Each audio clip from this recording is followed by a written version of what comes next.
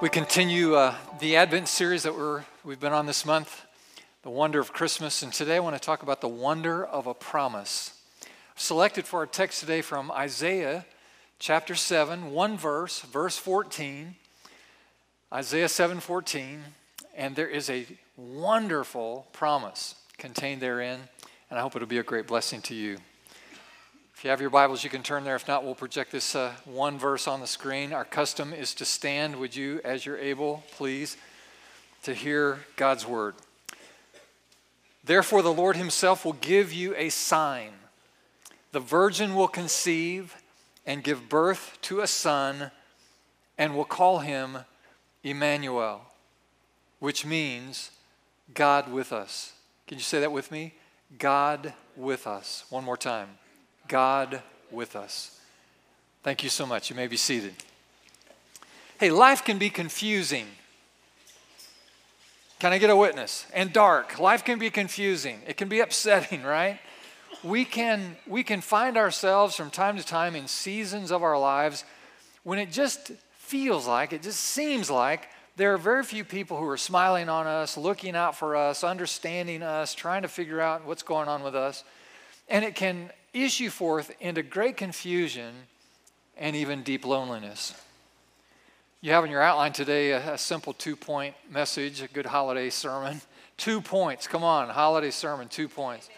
This is the reward you get for braving the weather and the closed road and everything else to get here today. On your outline, you'll see that there's a promise that's been given, and it's a promise you receive. A promise you receive. That's what you need. Now, on the outside of that, you'll see in parentheses, you are never alone. You know, some of us feel alone. Some of us actually live alone. And the holidays, for some reason or another, tend to exacerbate whatever feelings of despair or melancholy or loneliness that we have. It may be the crowds that are hustling and bustling about, and they remind us of loved ones who are lost and now gone, and we're apart from them. And maybe it's some other feature of your experience in your life that brings up bad experiences this time of year, and it creates this melancholy or this sadness or maybe even grief. Loneliness can grip your life. Well, there are many reasons why the baby Jesus came to the earth, but one of the main reasons, most important reasons, is so that we would never have to be alone. I want you to get that today. Never have to be alone, so that you would never have to face into whatever dark places or difficult places or challenging places in your life, that you would never have to do that alone. God is with us. He is Emmanuel. And this is a wonderful, wonderful promise. Now let me tell you a story. Years ago, we sensed that God was calling us, inspiring us as a church, Union Chapel, to go to some place in the world where the people there had never heard the gospel. The Apostle Paul said, recorded in the book of Acts, he said, I've always had an ambition to preach the gospel where it's never been heard. You are aware, of course, that there are places in the world that still exist where the gospel of Jesus Christ has never been preached. People in our world, groups of people, cultures of people, held together by language and culture and other creeds, where they've never heard the name of Jesus. And so the wonderful mandate of the gospel is to go into all the world and preach the gospel to every person. And so we had an ambition to do that. And over a course of a few years, we discerned that God was asking us to go to a place in Central Asia, part of the former Soviet Union, a country called Kazakhstan. And so that's where we went. We had some very brave and committed, courageous members of our own congregation who uprooted their lives from Muncie and actually relocated to Kazakhstan, Central Asia. Our original team had about 10 people on it, and it was an amazing thing. And they went to a village in southern Kazakhstan, rural Kazakhstan, among some of the traditional Muslim cultured people in Kazakhstan, and they settled in a village that we selected called Bayerjan Mumshala. Bayerjan Mumshala. And they were there, and they were working for our humanitarian aid company, which we had formed here at Union Chapel called Interlink Resources. That was the umbrella under which we did all of our initiatives in Kazakhstan. And so they were there professionally as medical personnel, helping facilitate resources to a local hospital, doing medical conferencing and such. And so they maintained a professional profile under the banner of our humanitarian aid company. And at the same time, they began to learn the language, began to adjust to the culture, and also make friends among the Kazakhs, and eventually began to win people to Jesus. Now, fast forward 2 years, approximately, after our team had arrived in Bayerjan Mumshala. Now, in Kazakhstan, you go hundreds of miles away to the north and to the east from where our team was living in Bayerjan. And there's a woman there, and it's the middle of the night, and she is desperate. And the reason she is desperate is because her husband is an alcoholic, and when he gets drunk, which is often, he beats her. And she makes a fateful decision in the middle of a winter night. After her husband has beaten her yet once again, she realizes that the next time he may beat her to death. And so she gathers up her 2 small children. One was 2 and the other 3. And she gathered them up. She doesn't have any money. She doesn't have any possessions. She just grabs the children and heads to the train station in her village. And when the train stops, she begs her way onto the train. The weather is deteriorating in the middle of the winter, and a storm is blowing up. And now she and her 2 children are huddled together in this train, and they ride the train for hours. Hundreds of miles pass underneath them. It's about 3 o'clock, 3:30 in the morning, and now the storm has become a full-fledged blizzard. And she is sitting there trying to rest, trying to imagine what's going to happen to her, and a thought crosses her mind. And the thought is, get off at the next stop. At first, she dismisses the thought. That's not a good idea. I don't have anything. I don't know anyone. I have no money. There's a blizzard outside. It's the middle of the night. It's still dark. She dismisses it. But the thought persists as the train is slowing to the next stop. It had been stopping several times through the night. But the next stop, the thought once again goes through her mind. Get off right here. She succumbs to this directive, gathers up her 2 small children, steps off of the train in the middle of the night into a blizzard. But she happens to be in the village called Bayerjan Mumshala. She walks now for several blocks against the driving wind. Her children now are beginning to freeze, literally, until she comes to a particular house. Now, all of the homes in Kazakhstan have a similar profile, and most of the homes in Kazakhstan, especially in these small villages, have fences around them, security fences. They're tall fences, wire fences, and have big iron gates on the front of them. And the reason for that is because the Kazakhs sense the need to protect their assets. The economy in Kazakhstan is very, very poor and very weak. And so folks, what they have, they want to protect from one another. Now, the Kazakhs culturally are very hospitable. So if you're from outside of Kazakhstan, they will welcome you warmly. And they will accept you into their home, and they'll give you anything they have in order to be hospitable to you. But Kazakhs toward other Kazakhs, not as warm. And so this woman, fully aware of her own culture, realizes that it's going to be a long shot for any other Kazakh to help her under these circumstances. And yet she's walking down the street, and again, an impulse, a thought goes through her mind. Stop at this house. Now, of course, she's desperate, and she and her children are freezing. And so she begins to bang on this big metal gate in front of this house. And she bangs on the gate, and you can imagine the dogs. Just about every property owner owns a dog. Now, these are not pet dogs like we have, in our homes in America. These are guard dogs, and these are nasty, nasty beasts. They're not treated well. They're mistreated, and they're angry for the most part. All of them are chained up to protect property. You can hear the dogs barking. I mean, you can just imagine in the middle of the night, she is desperate. Finally, a light comes on at the house, and a man comes out of the house to open the gate. This man and his wife, by the way, happened to be among the first converts to Christianity in all of Kazakhstan. They are, this husband and wife, two of the people that members of our team who had moved to Barzan 2 years earlier had befriended and had led to Jesus. And not only are they some of the first two believers in Kazakhstan, they are historically probably the first two believers in Barzan Mumshala. Mumshala itself is a village that's probably over 1,000 years old. It's been there for generations and generations. And so imagine now the historical context. These are two people who are followers of Jesus in a town that has seen generations for 1,000 years come and go without anybody knowing about Jesus. But these two know Jesus.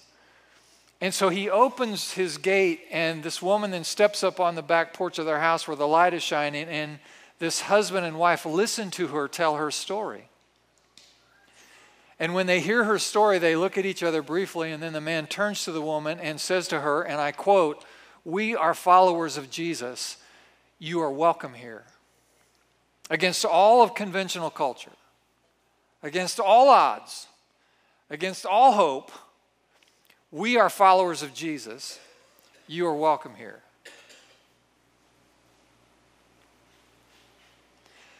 The story I've just told you is so outrageous that there are people in this room, you don't believe it. It is so extreme that if I weren't telling you the story, you probably wouldn't accept it as true. It's too fantastic. But it's actually true. It actually happened. And I'll remind you that God made a promise through the prophet Isaiah. And he said, the virgin will conceive a child, and she will give birth to a son, and will call him Emmanuel, which means God is with us. Old Testament saints, they had a concept of God, but it wasn't a complete concept. They understood that there was a God above them. Yeah, he's big and he's high and he's Jehovah, Almighty God. He's up there. He's above us. And they knew that there was a God who was occasionally for them, you know, when they were in battle or they were enjoying prosperity. So God is for us. And when they weren't doing so well, they imagined a God who was against us, and when they experienced his judgment from time to time, but not a God who is with us. That was a concept that completely escaped them. It wasn't part of their reality. It wasn't part of their understanding of who God is. And yet now, as it turns out, it has always been in the heart of God to be the God who is with us in every conceivable way that represents intimacy for human beings. The same way a mother holds her child. The same way that you feel when you stand at the graveside of a loved one who is now passed and it's broken your heart and you feel the depth of that grief. The intimacy of that kind of moment when you have done your very best, you've tried your hardest, you've given it all you've got, and whatever it is you tried, it failed. And the disappointment, the level of anguish over trying something and giving it your all and it still didn't work. The poignancy of that. And yet here's a God who is offering himself and presenting himself, a lowly child in a manger, despised by man, rejected by his own, and ultimately sent to the cross to be crucified for our sins. This is the God who says, I am not only above you, I am not only occasionally for you, I am the God who is with you. It's a great promise. It's a great promise. It's a wonderful promise. It means that you're never alone. You see, our God has scars. He has scars, physical scars, and other kinds of scars that have come from the things like rejection and desertion and betrayal that all of us identify with. Jesus experienced all those things. Our God has scars. If we weren't so modest today, we could show each other our scars, physical scars. What's a scar? Jesus has scars, though. You understand the importance of that. It means that he identifies with us. He understands when your friends desert you. His friends deserted him. Think about it. He understands when your enemies mock you. His enemies mocked him. He understands when your loved one betrays you. When you give your heart to someone and they betray you. He understands that. It happened to him. He understands what it's like to stand weeping at the graveside of a loved one. He wept at the graveside of someone he loved.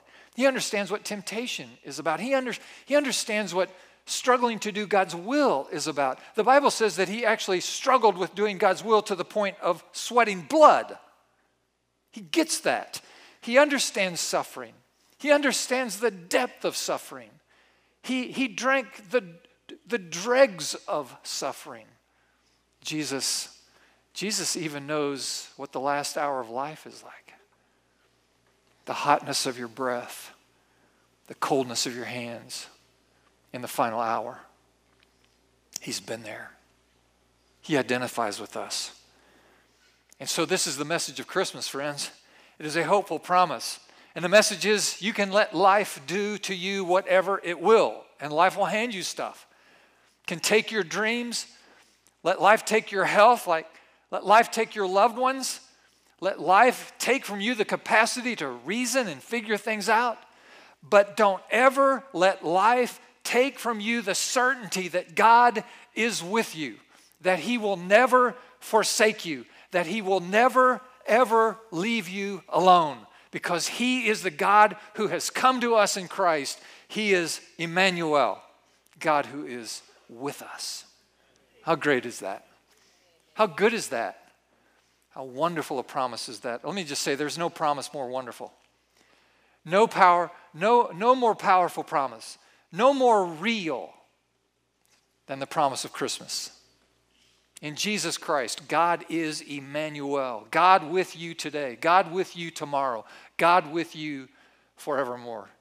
This same Jesus Christ who came to the earth came not only as Creator God, but he came as Emmanuel. God is with us. Well, there's a second point I want to make today. This promise isn't only to be received, but this promise is to be shared. Yeah, it kind of works both ways that way. We're meant to be in the presence of God, in the lives of others, so that God is with us and God calls us to be with the people yet to experience this hopeful message. And so this is the call of God. Let me just remind you of the people who were most drawn to Jesus, that Jesus tended to attract. The people who most quickly fell in love with Jesus, these are people that were marginalized by society. These are the folks who were outcast. They were pushed to the edge. These are the ones the Pharisees, religious folks, called sinners. These are the folks, when you heard their story, you think they're the ones who should be most ashamed and embarrassed and guilty for their life. And it's fascinating. These are the very people who fell quickly in love with Jesus, who were drawn to Jesus. They were magnetized to Jesus. It's fascinating, isn't it? Ever wonder why? Why did people on the margins go so quickly to Jesus? Answer's pretty simple. When everyone else was pushing them away, Jesus was pulling them close. When other people condemned them, Jesus offered comfort. When they were experiencing sickness and disease, physically, emotionally, spiritually, and being pushed to the margins, Jesus healed them. He healed them. Yeah. When folks were judging them for their sins, Jesus was forgiving them. Neither do I condemn you. Go on, sin no more. And so we see this model of Jesus who was loving people, accepting people, and forgiving people. And it's the model that we are called to embrace today. Now, friends, let me just remind you, our world is lost. It's broken. It's confused. Our world is angry. Our world is full of itself and empty of God. And much of our world today hates the church. Hates the church and finds the gospel offensive. It's true. So what are we to do? I mean, we live in a day when folks are just angry toward anything that represents Christian virtue and value. Heck, we even live in a time when members of the institutional church actually find the gospel offensive. It's crazy time. So what are we to do? Let me tell you what we're to do. We are to share the promise of Christmas. Share the promise of Christmas. That's what we do. The virgin was with child, gave birth to a son, and he is called Emmanuel, God with us. That's in Matthew's Gospel, chapter 1, verse 23. With us, with people, not against people. Above them, yes, among them, yes, but with them. That is the promise. Now, how can we be with people? The people that we're trying to reach? Well, a few subpoints. Here's A. It's on your outline. Seek to understand. Seek to understand folks. All of us carry something. You do, I do, we all do. We've lost something, we've been hurt, we've had dreams broken, we have guilt, we have emptiness, loneliness, that bad decision we're ashamed of, that fear that we don't have what it takes, that nagging suspicion that if the people around me really knew what I was like, they would reject me. People suffer from these things. And so we all have personal issues. And so we need to seek understanding of people who also have issues. I've got issues, and everybody I'm trying to reach has issues. And so we seek to understand. And then there's the whole influence of culture. You know, the Apostle Paul said in Romans chapter 12, he said, don't be conformed to the world, but be transformed by the renewing of your mind. He was suggesting that there's a world system, there's a culture that tries to squeeze us into its mold. And our culture in today's world is an insidious culture. And our culture promises us many, many things. It promises us salvation, if you will, through technology, possessions, pleasures of the flesh. Or if we just have enough friends and followers and likes on social media. You know, there are young people now taking their lives, committing suicide because of Twitter spats. You know, I didn't get enough likes on my Facebook page, you know, life isn't worth living. Seriously. Our culture has promised us salvation. Our culture has promised us love and acceptance and forgiveness. And our culture has failed on its promise. And people are lost and they're dying and they're hurting. Friends and coworkers of yours, family members, who have experienced everything the world has to offer, and yet they are left wondering, is this all there is? People you know personally who are disappointed and confused and unfulfilled and disillusioned, not understanding how it is that they can have all of this abundance around them all the time and still be left without peace, without contentment. That's our world. Often those who are difficult to love or even like. Do you love that person? Heck, I don't even like them. There are people like that, of course. They are the way they are because they're hurting inside. You understand, hurt people hurt people. And it happens in families, and it happens in businesses. It happens every day. And often those who are angry about religion or have given up on God, these are people who believe that God has given up on them. It's not true. It's actually not true. The God we serve, this promise of Christmas is God is Emmanuel. He is God with us. He's with us. So like Jesus, we must try to understand, see their hearts and understand their struggle. Here's a second thing just to be sensitive to, and that's we must remember our own stories. You need the word remember. Remember your own story because something unfortunate can happen to us as Christians after God has saved us from our sins and changed our hearts and get us in a better place. What can happen is we can forget how lost we were. I want you to think about that for a second. How lost you were. How desperate, how confused, how hopeless we were. How willing we were to do just about anything to make the pain go away. Remember those days? We can be tempted to say, you know, what's wrong with people? What's wrong with them? What's wrong with you? I figured it out. Why can't you figure it out? I got my life straightened out. Why can't you get your life straightened out? And we can become judgmental, harsh, hard. But the fact is we're all human, right? We all have a story. We all get lost and we all need to be found and we all become wounded and need to be healed. So it's good for us. It's appropriate for us to remember our story, because that will help you be with others. That will help you empathize with the struggle that others are feeling. So we must remember. And then here's one last thing, and it's C, we must care.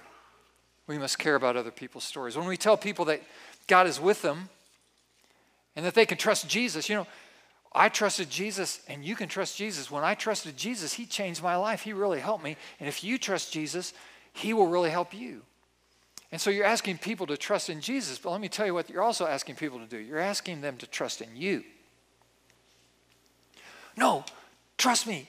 Trust me on this. You say yes to Jesus, you receive the promise of Jesus, it'll be better.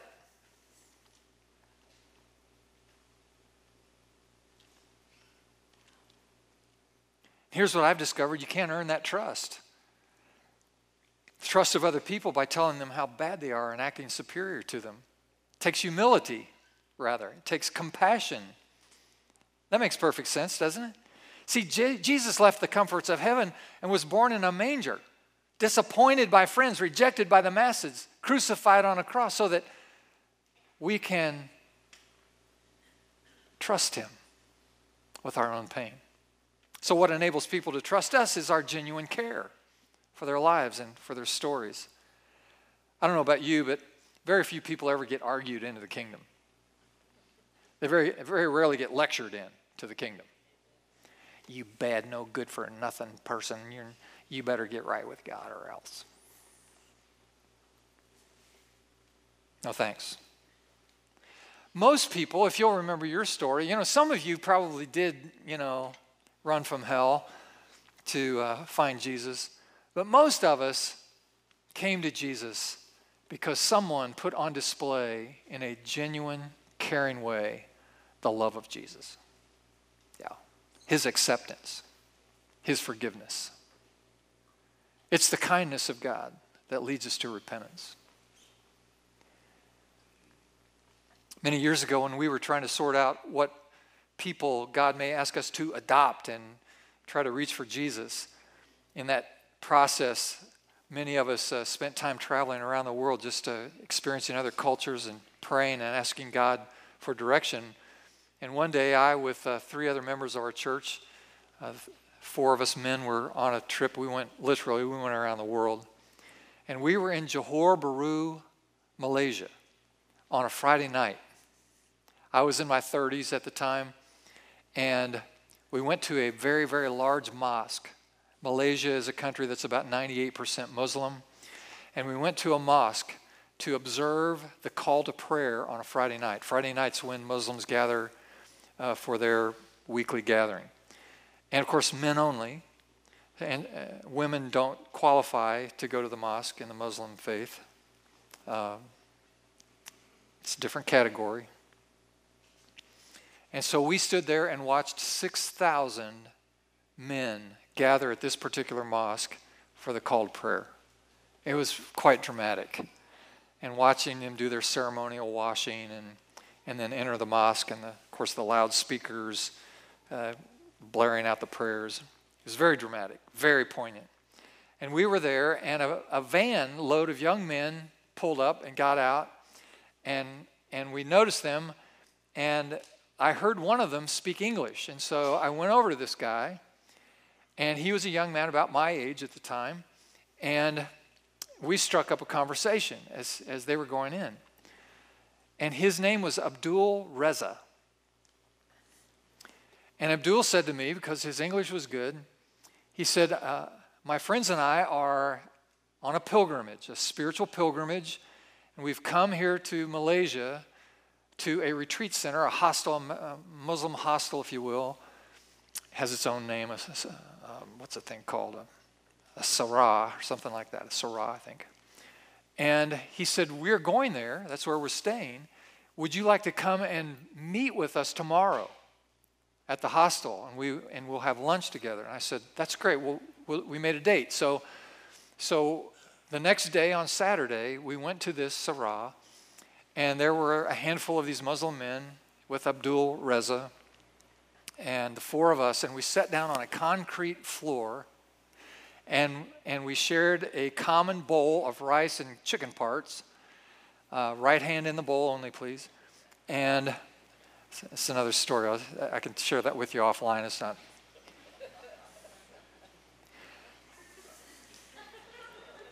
Muslim culture. My friend, who knew a lot more Muslim culture than I did at the time, he kept leaning over saying, right hand only, right hand only. Okay, I got it. And we sat there for 3 hours. And Abdul Reza tried to convince me to become a Muslim. And I argued with him about being a follower of Jesus. This went on for 3 hours. At the end of 3 hours, Abdul Reza reached over to me and he grabbed my hand and he looked me right in the eyes and he said, Brother Greg, you must become a Muslim. And I said, my friend Abdul, I ask you, I beg you, become a follower of Jesus.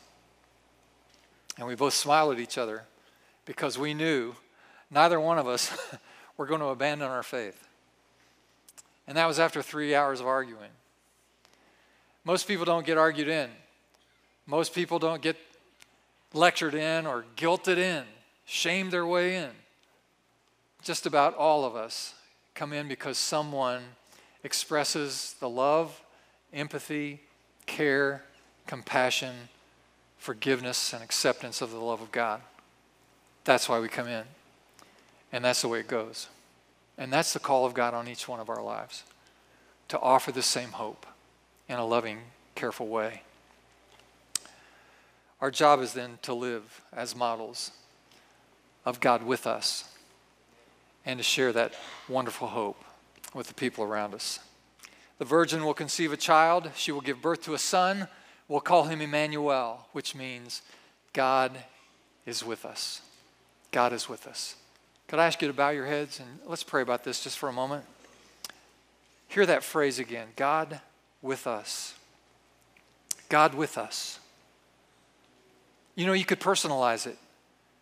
Could I challenge you right now? Just maybe the phrase, God with me. God with me. God is with me. Let me invite you while we're praying. Let me invite you just to say that, whisper that, just loud enough that only you can hear it. God is with me. God is with me. Go ahead, just whisper it. God is with me. God is with me. He knows your name. He knows your need. He knows your story. He knows everything about you, friend. He knows the pain, the disappointment, the betrayal, the rejection. He knows the wounds. He understands your life. He knows. He gets it. And he's with you. God is with me. God is with me. Friends, life can take a lot of things from us. But don't let anything in life take from you this wonderful truth, this promise that God is with us. Lord Jesus, today we stand in awe with a heart full of gratitude at the wonder of your promise to be Emmanuel, God with us today and tomorrow and forever. Lord, we thank you. You're a God who truly understands our struggles. You lived in our world. You experienced life in the same ways that we do. Thank you for your compassion on us. You're not against us. You're for us. You're with us. For recognizing that we're just sheep in need of a shepherd. So help us have that same compassion for others, reaching out to love them just as you have loved us.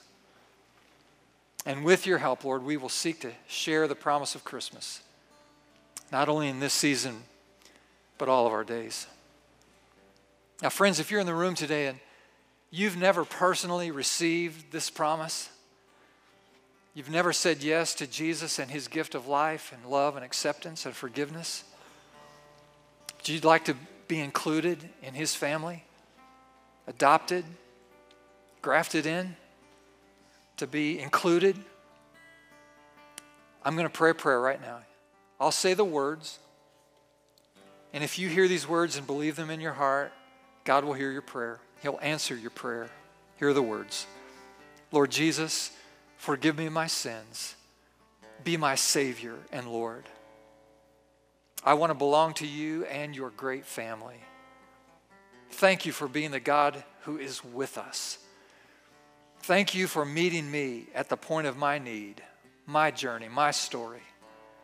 Thank you that from this moment forward, I realize I am never alone. And I pray these things in your precious name. And everyone said, amen. Would you stand with us now as we sing?